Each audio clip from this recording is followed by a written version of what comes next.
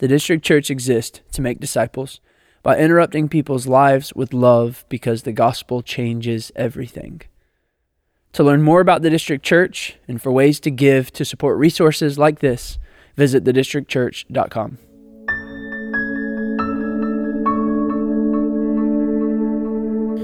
Well, good morning again. I'm glad you're here. My name is Joshua, and I am one of the pastors here at the District Church. And it's my joy and privilege to be able to lead us through today's content as we are looking at God's good design of man.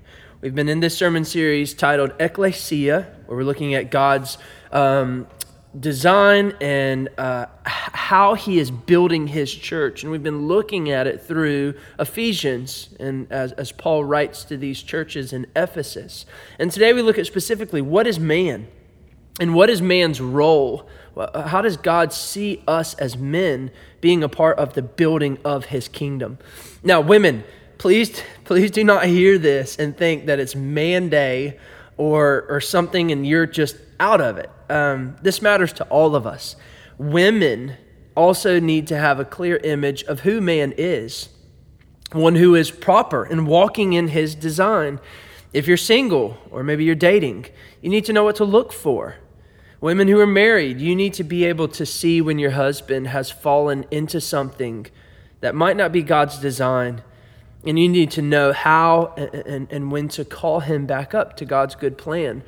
Or mothers who are raising sons, you play a vital role in growing that little boy from a boy into a man of God.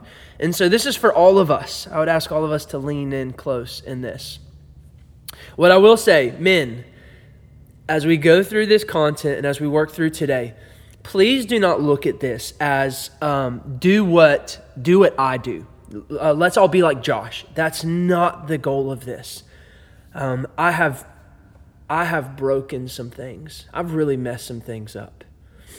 I'm sure that's the same for most of us in here, guys. We've messed some things up. There's things that have been broken by us. There's relationships that are severed.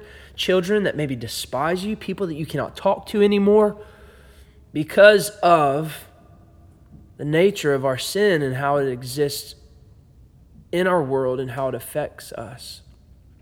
And I'm there with you. I'm there.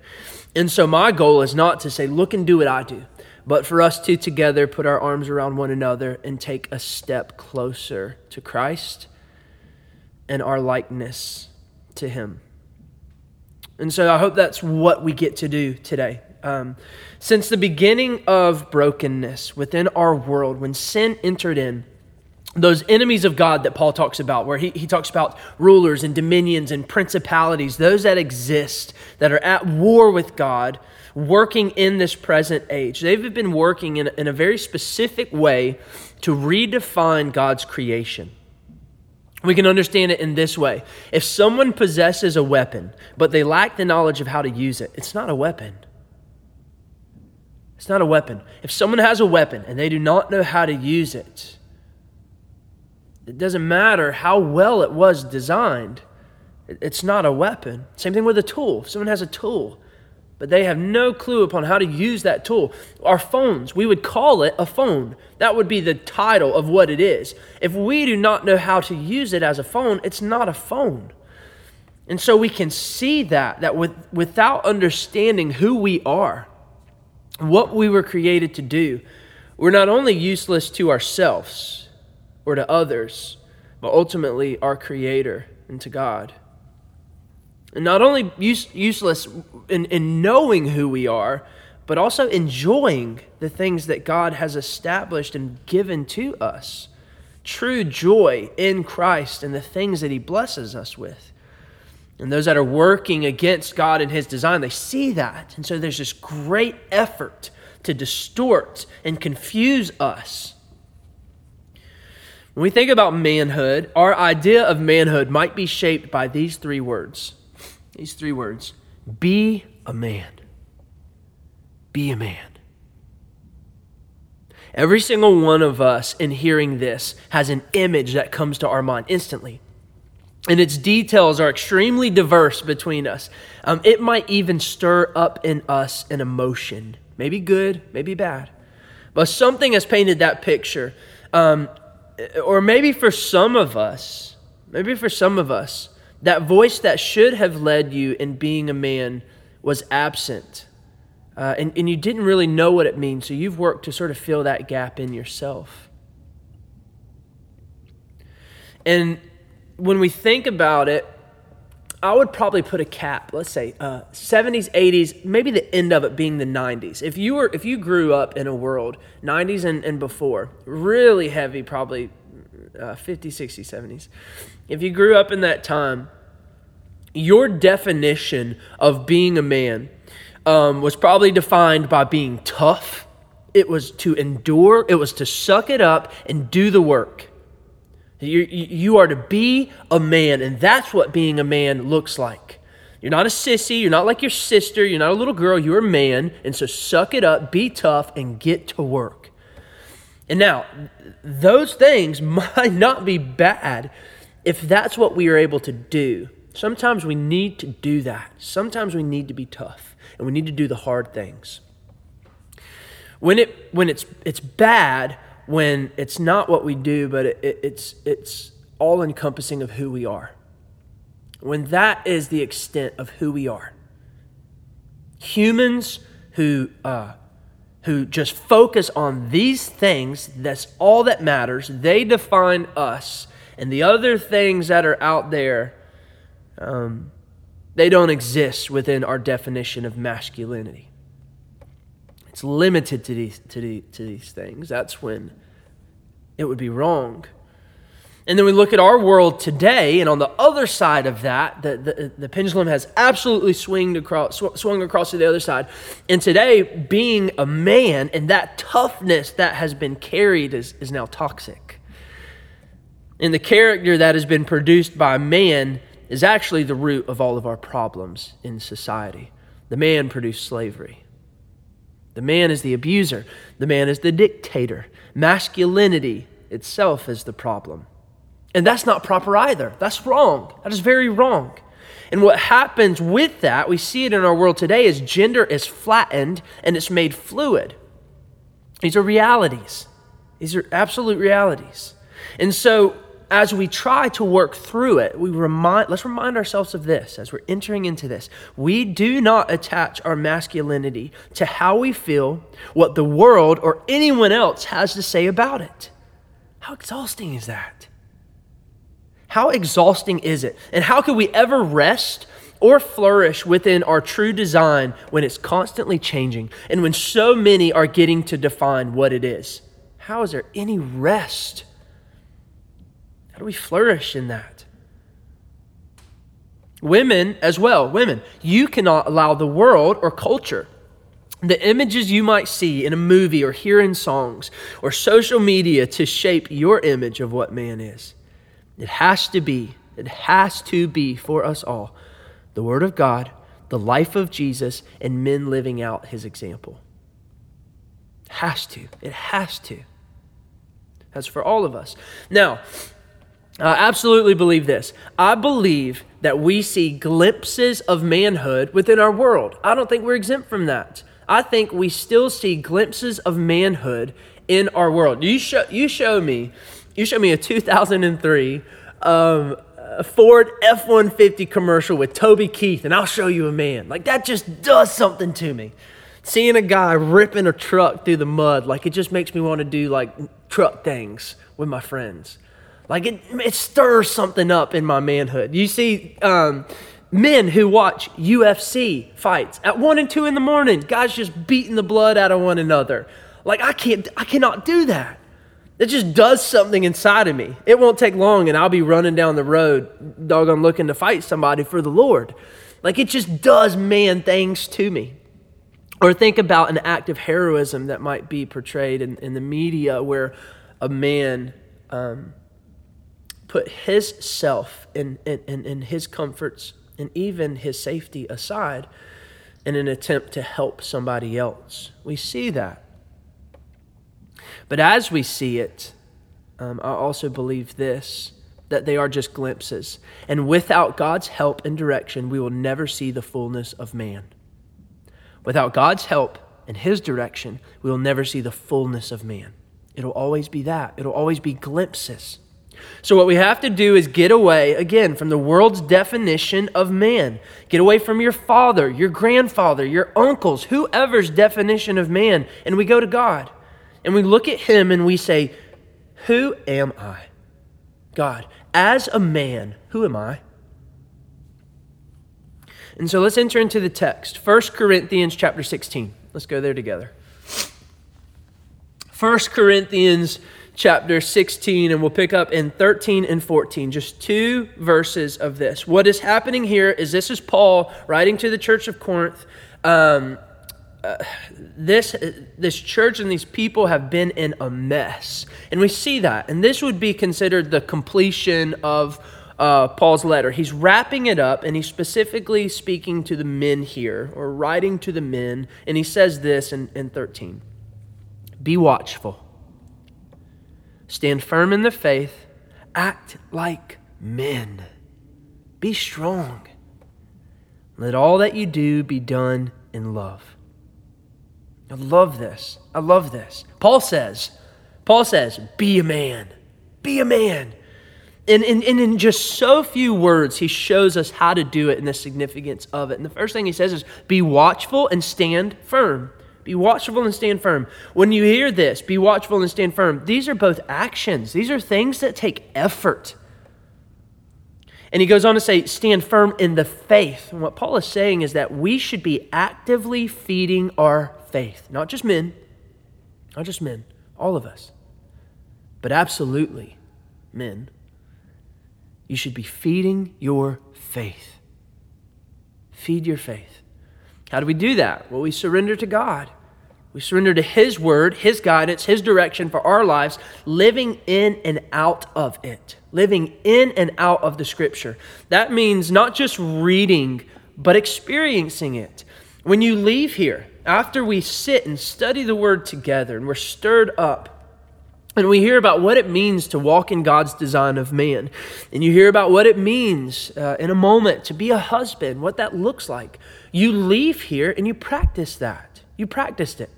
That's what it turns into. Not just hoping that by reading it, it does something magical, but you then walk that out. That's how we feed our faith. In prayer, we are feeding our faith.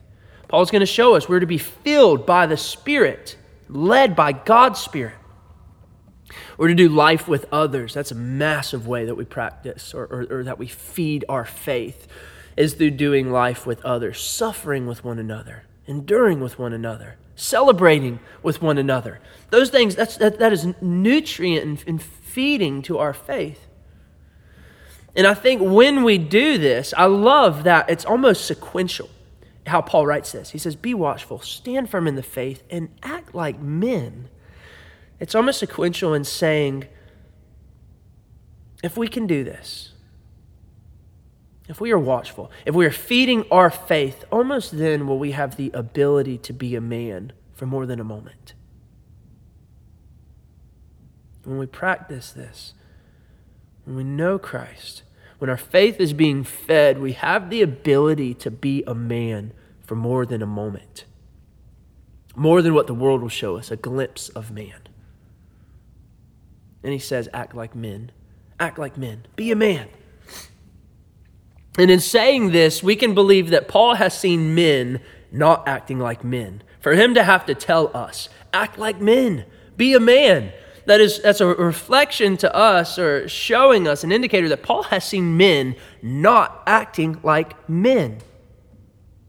Paul has seen men lacking maturity. Earlier in this letter, if we were to read it in the way Paul intended for it to be read as it was written, we would see in what is considered the chapter 3 section where there is a lack of maturity. Paul calls it infants in Christ. They were infants in Christ. And so we can believe what Paul has seen is not men, but boys.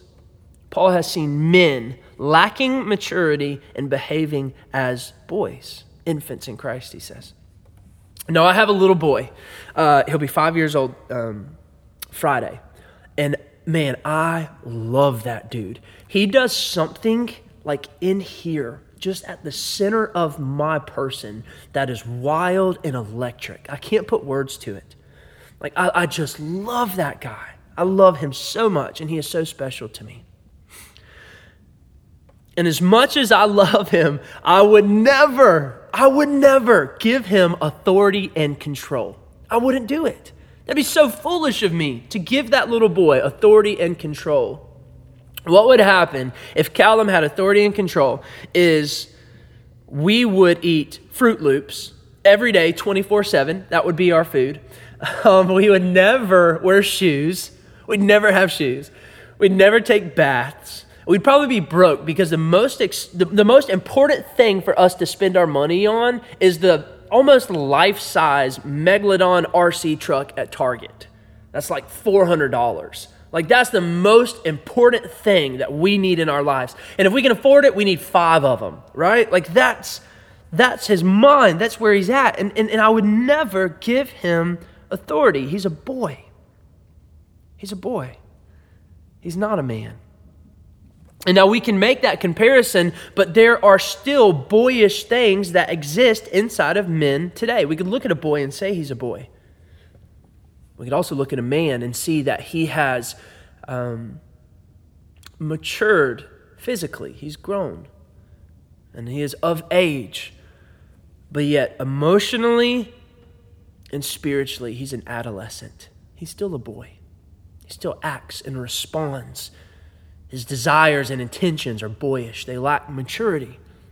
To many men today, I can say that I lived far longer than God intended me to as a boy. As a little boy, I did. I entered into my marriage as a 25-year-old little boy, and I hurt Holly, and I broke things, and God has done a lot of work to cut that off and to show me what a man is supposed to be. And so as we become men, we think about that, what the contrast between a man and a boy. When we become men, when a man steps in, things change within us. Our instincts begin to change. Our priorities change. There are things that we are serious about. We gain new passion and purpose and perspective. There are things that we are protecting, things we'll fight for, things that I do not mind. I do not mind going to war and laying my life down for something that I see as significant. I'll do it because I'm a man. Now, what does that mean? What is all that? We can say that, and the men in the room will say, yeah, that's right, brother. Like, we can say that, but what does that mean? Those are all feelings. What do I do with that? What do you do with that? Those are mere feelings. And left to my own understanding, I could take that and I could say, yes, that's what a man does. And then I could take out of my own intellect and say, so I have worked hard, and you know what? I'm going to go after something that I want because I'm a man, and men do that. We get what we want. We fight for things that are important to us. And we'll take and spend all our money on something that is building up our own self-worship, our own self-interest, our own kingdom and idols. And we'll see that that's significant to me. I've worked hard. I deserve it. I can have that. I'm a man. I get to do that. I have control and power. And that's wrong. That is wrong. That's not a proper expression of man. That's not applying those feelings that God put inside of us in a proper way in His design. What we need is we need God, and we need His word and direction to show us what to do with all those feelings. He put that in us. He put that in us. And so we need God to put words to it and direction, and to take and to guide those things that we feel, to show us where the significance of them really lies. What is really important in these things. To give us direction where we'll see what we are to grow and how we are to receive the growth, where we are to go, what we are to get. He also shows us that it's been placed within man to be a servant. He's placed it within man to forgive and seek forgiveness, to be tender, to be soft, to be an encourager, an uplifter. God has put inside of man the ability to be humbled and brought low as others would be held high. Men have the ability to suffer and to endure and to go without. It is unexplainable. It blows my mind the way God designed the body of man. Men, let me tell you this. It is God's design for him to be with you, to walk with you, for his spirit to be tethered with yours. And you are not weak. You are not weak. You are made in the image of God, who is strong and who is powerful, who speaks, and it happens. Things are made. We tremble in the presence of the God who created us. You are not weak. On your own, we are without. On our own, we are weak. But when we walk with God within his design for us, you are not weak. You are strong. Men, hear that. Understand that. You are strong. It is crazy what you have the ability to do. Oftentimes we don't even understand. We allow our comforts to become barriers to us. We get lazy. It is amazing what God created your body to do. You are able to endure. You are able to go without. We have the ability to do that. We put others in ourselves and we can suffer and lack. We can do that. God made us in that way. We put barriers in front of ourselves, but believe that once you cross that barrier, there's probably 15 to 20 more on the other side of that you have the ability to just blow through. It's amazing how God made us. And we need to walk in that. We need to understand it. We need to allow God to lead us into that in the way that he designed us. And I love talking about this because it's what Paul says next, to be strong. Be strong. Now, we have the ability to do that when we walk in this way. Again, loving the sequence of what Paul lays out here. We are to be steadfast, to be watchful, to stand firm, to have a foundation, to be feeding our faith and growing, actively growing in our likeness to Christ. We can be a man and be strong. I want to be strong. I don't know about you. I want to be strong. I want that. I desire that. I can't stand it when Holly has to open the pickle jar for me, right? Right? Some of you guys with little hands, you know what I'm talking about here. Like, it's not fun to lack strength. And I'm not just talking about physical strength, but an entire ability to be strong in all of the ways that God made us. I want that. I want to be strong. I want to be strength and support for my wife. I want to be strength and support for my children. When my children need something, I want them to say, I need to find my dad. I need to find Dad. I know he can help me with this. I want that. Our church, when our church family and friends are in need, we want to be strength and support for them, my friends. I want that. I want that. And that is found when we are walking with God. When our strength, that strength is first coming from him. Lastly, in this verse, what we see in 1 Corinthians is the result of all of this should not be white-knuckled discipline, holding the line, getting better at what it is that we are able to do, our abilities. That's not what it's about. It's not so that we would obtain more, that we'd have a higher status or be in a different class. None of that. The result of all of this, the max of our masculinity should result in love. Love. That we'd have a greater love for our God and that we'd have a greater love for others. We see that furthermore, moving to Ephesians. Let's go to Ephesians 5. Ephesians chapter 5. Let's turn there together.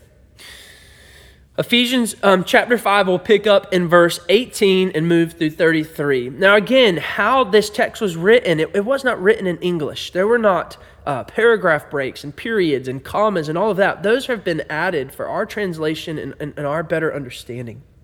This was written by Paul in the form of a letter. It was read to the churches in Ephesus by Tychicus in the form of a letter from front to back, top to bottom. And how this has been broken up is believed that at the back of verse 18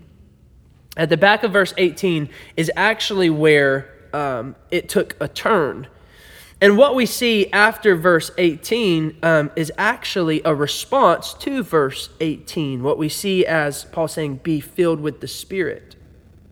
He makes a contrast and he ends that with saying, be filled with the Spirit. And so what we see is all in response to being filled with the Spirit.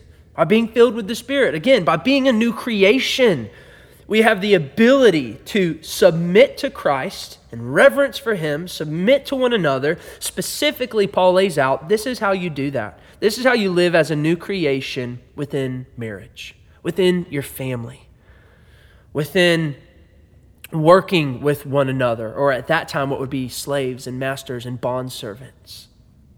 And so we pick up at the back of verse 18, and I'll read it. It says this: to be filled with the Spirit, addressing one another in psalms and hymns and spiritual songs, singing, making melody to the Lord with your heart, giving thanks always and for everything to God the Father in the name of our Lord Jesus Christ, submitting to one another out of reverence for Christ. Wives, you are to submit to your own husbands as to the Lord, for the husband is the head of the wife, even as Christ is the head of the church, His body, and is Himself its Savior. Now, as the church submits to Christ, so also wives should submit in everything to their husbands. Husbands, love your wives, as Christ loved the church and gave Himself up for her, and that He might sanctify her, having cleansed her by the washing of water with the word, so that He might present the church to Himself in splendor, without spot, without wrinkle, or any such thing, and that she might be holy and without blemish. Love that. In the same way, husbands should love their wives as their own bodies. He who loves his wife loves himself. For no one ever hated his own flesh, but nourishes and cherishes it, just as Christ does the church, because we are members of His body. Therefore, a man shall leave his father and mother and hold fast to his wife, and the two shall become one flesh. And this mystery is profound. I'm saying that it refers to Christ and the church. However, let each one of you love his wife as himself. And let the wife see that she respects her husband. So again, what we see here is an example. We have an example. We have an image of how we are supposed to live as new creations within the confines of marriage. And what we also see and what Paul lays out, praise God, he gives us a beautiful example of men, how we are supposed to do that. We look to Jesus. And we look to how He has loved and gathered, how He reveals Himself to His church, to His body, the Ekklēsia, to the church. And so men, what we see in this is that your wife needs to see a man that she can submit to, that she can follow, right? We follow Christ. We follow Him, and it's our joy to follow Him. Your wife, it should be her joy to follow you. And we see that this first comes by being filled with God's Spirit. This is a result. This works when we are filled with God's Spirit. When a husband is not filled with the Spirit of God, this is not going to work. When a wife is not filled with God's Spirit, this is not going to work. This is both of us mutually in awe and in reverence and submission and following after Jesus. And as we do that, we work with one another within marriage in this way. And so your wife needs to see a man filled with the Spirit of God that she can follow, and that it is her joy to follow. And I'll say this, because she doesn't have to. She does not have to.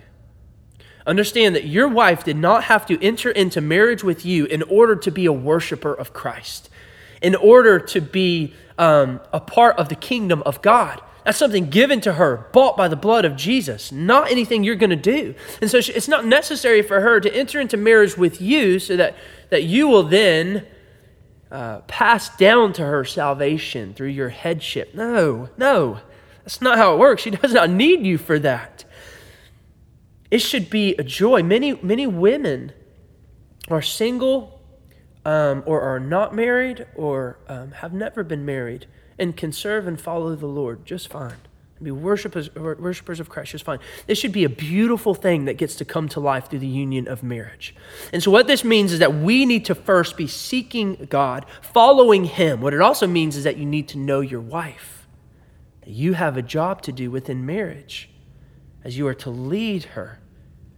If you don't have a job description within your marriage, if you have a job description, if you work, there's a job description for what you're supposed to do at your job.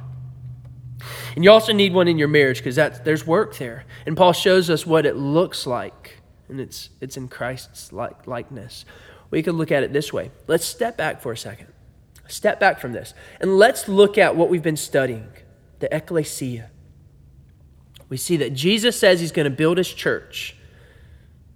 And then we see in Ephesians how he's doing that, and this illumination of our eyes being opened to who Jesus is and his plan for us, how he uses us, how we are involved, how we are all children of God, a family of Christ with a seat at the table, a purpose, on mission, being used in building his kingdom. We see that. He's opening our eyes to these things and his plan for us. Husbands, step back even further. In the same way, you are to help illuminate the heart and the mind of your wife, opening her eyes to see that she is a daughter of a king.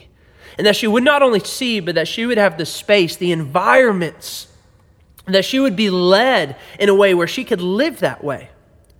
And just as in this first illustration of looking at God in the church, just as Christ has brought us near through the work of the cross and the building of his kingdom, your job is to get low, just as Christ did. He came low. Your job is to get low and to hold your wife as close as you can to the face of God. You are to get low and to hold your wife as high and as close as you can to the face of God, where you're saying, honey, look at him. Look at him. That is your king. That is your Savior. That is your Father, and he loves you. Look at him. Treasure him. Cherish him. That's your God. How do we do that? How do we do that? I think if you are filled with the Spirit of God, that strikes something in you, and you should say, yes, that is what I'm after. How do we do that? Well, praise God, as we started this gathering, there was 30 or 40 men here that we prayed over, and they saw the significance. Those men saw the significance of bringing their family, bringing their spouses, or being a part of the church. It starts in that way. That's a massive discipline that we can't look past. It has to be celebrated and honored. That these men would see the significance of saying, my family, myself, my spouse, we need to be in the church today because there's something there for us. And so that's a big way that we bring our wife closer to the person in the face of Jesus. Leading the way in spiritual disciplines, in reading your Bible, and praying over your family. Seriously. Being a man that is serious about prayer, where the floor is just covered. It's bathed with prayers and tears and intentions and desires that you have begging God for your family. Spiritually, we lead. You and your wife should be growing together in the knowledge of God's word and living that out. You should lead in that, and both of you should serve one another in that way. There's also practical things. Don't neglect the work that many of you guys are doing in providing for your family. Going to work and putting food on the table and in a home for your family so they are not worried or distracted about that. God's created you to do that, and praise God, men are doing that. It's a massive way. So there's ways that we do that both physically, but we cannot neglect the spiritual ways that you are to lead your wife. We have to do that. And knowing God and growing in his likeness and being community with other men who are growing and furthering you. And the cutting off of your sin, your wife seeing you as a man who is growing, has seen growth in what you have stopped doing and the things that you are picking up and more like Christ. How you have, what Paul says, put off the old man and put on the new. There needs to be growth in that. So as we respond with this, men, this cannot happen from our own strength. You're strong. You are strong. You're not that strong. We are not this strong. And so we need to be filled with God's Spirit to lead ours, to show us and grow us in his likeness and his design for man. And so we go to God. And for some, it needs to come in the form of being reborn our entire lives. This is not something that comes from just a little bit of cutting off some behaviors. This is an entire, all-encompassing rebirth of ourselves by God, from God, in His image. Women, let me let you know how you can help us. There's a little boy inside of every man that you love. Inside of every man that you love, there's a little boy. And when he comes out, he does not get to take over. And it does not need to be, you're going to act like a boy, I'm going to treat you like a boy. We don't need that. We do not need that. He does not get control. He does not get authority. He does not get to take over. When that little boy shows himself, we don't need to be disrespected or put down. We don't need guilt or shame. What we need is to be reminded. We need to be reminded of who God says He is and who God says I am. Women, you have a beautiful opportunity when we fail, because we're going to, when we fail, with composure and compassion to remind us of who God is. Let's pray together. God, I thank you for this church. I thank you for the men that you are growing. I thank you for your good design of men, of us, how you show us more of yourself, how you have created us in your likeness and in your image.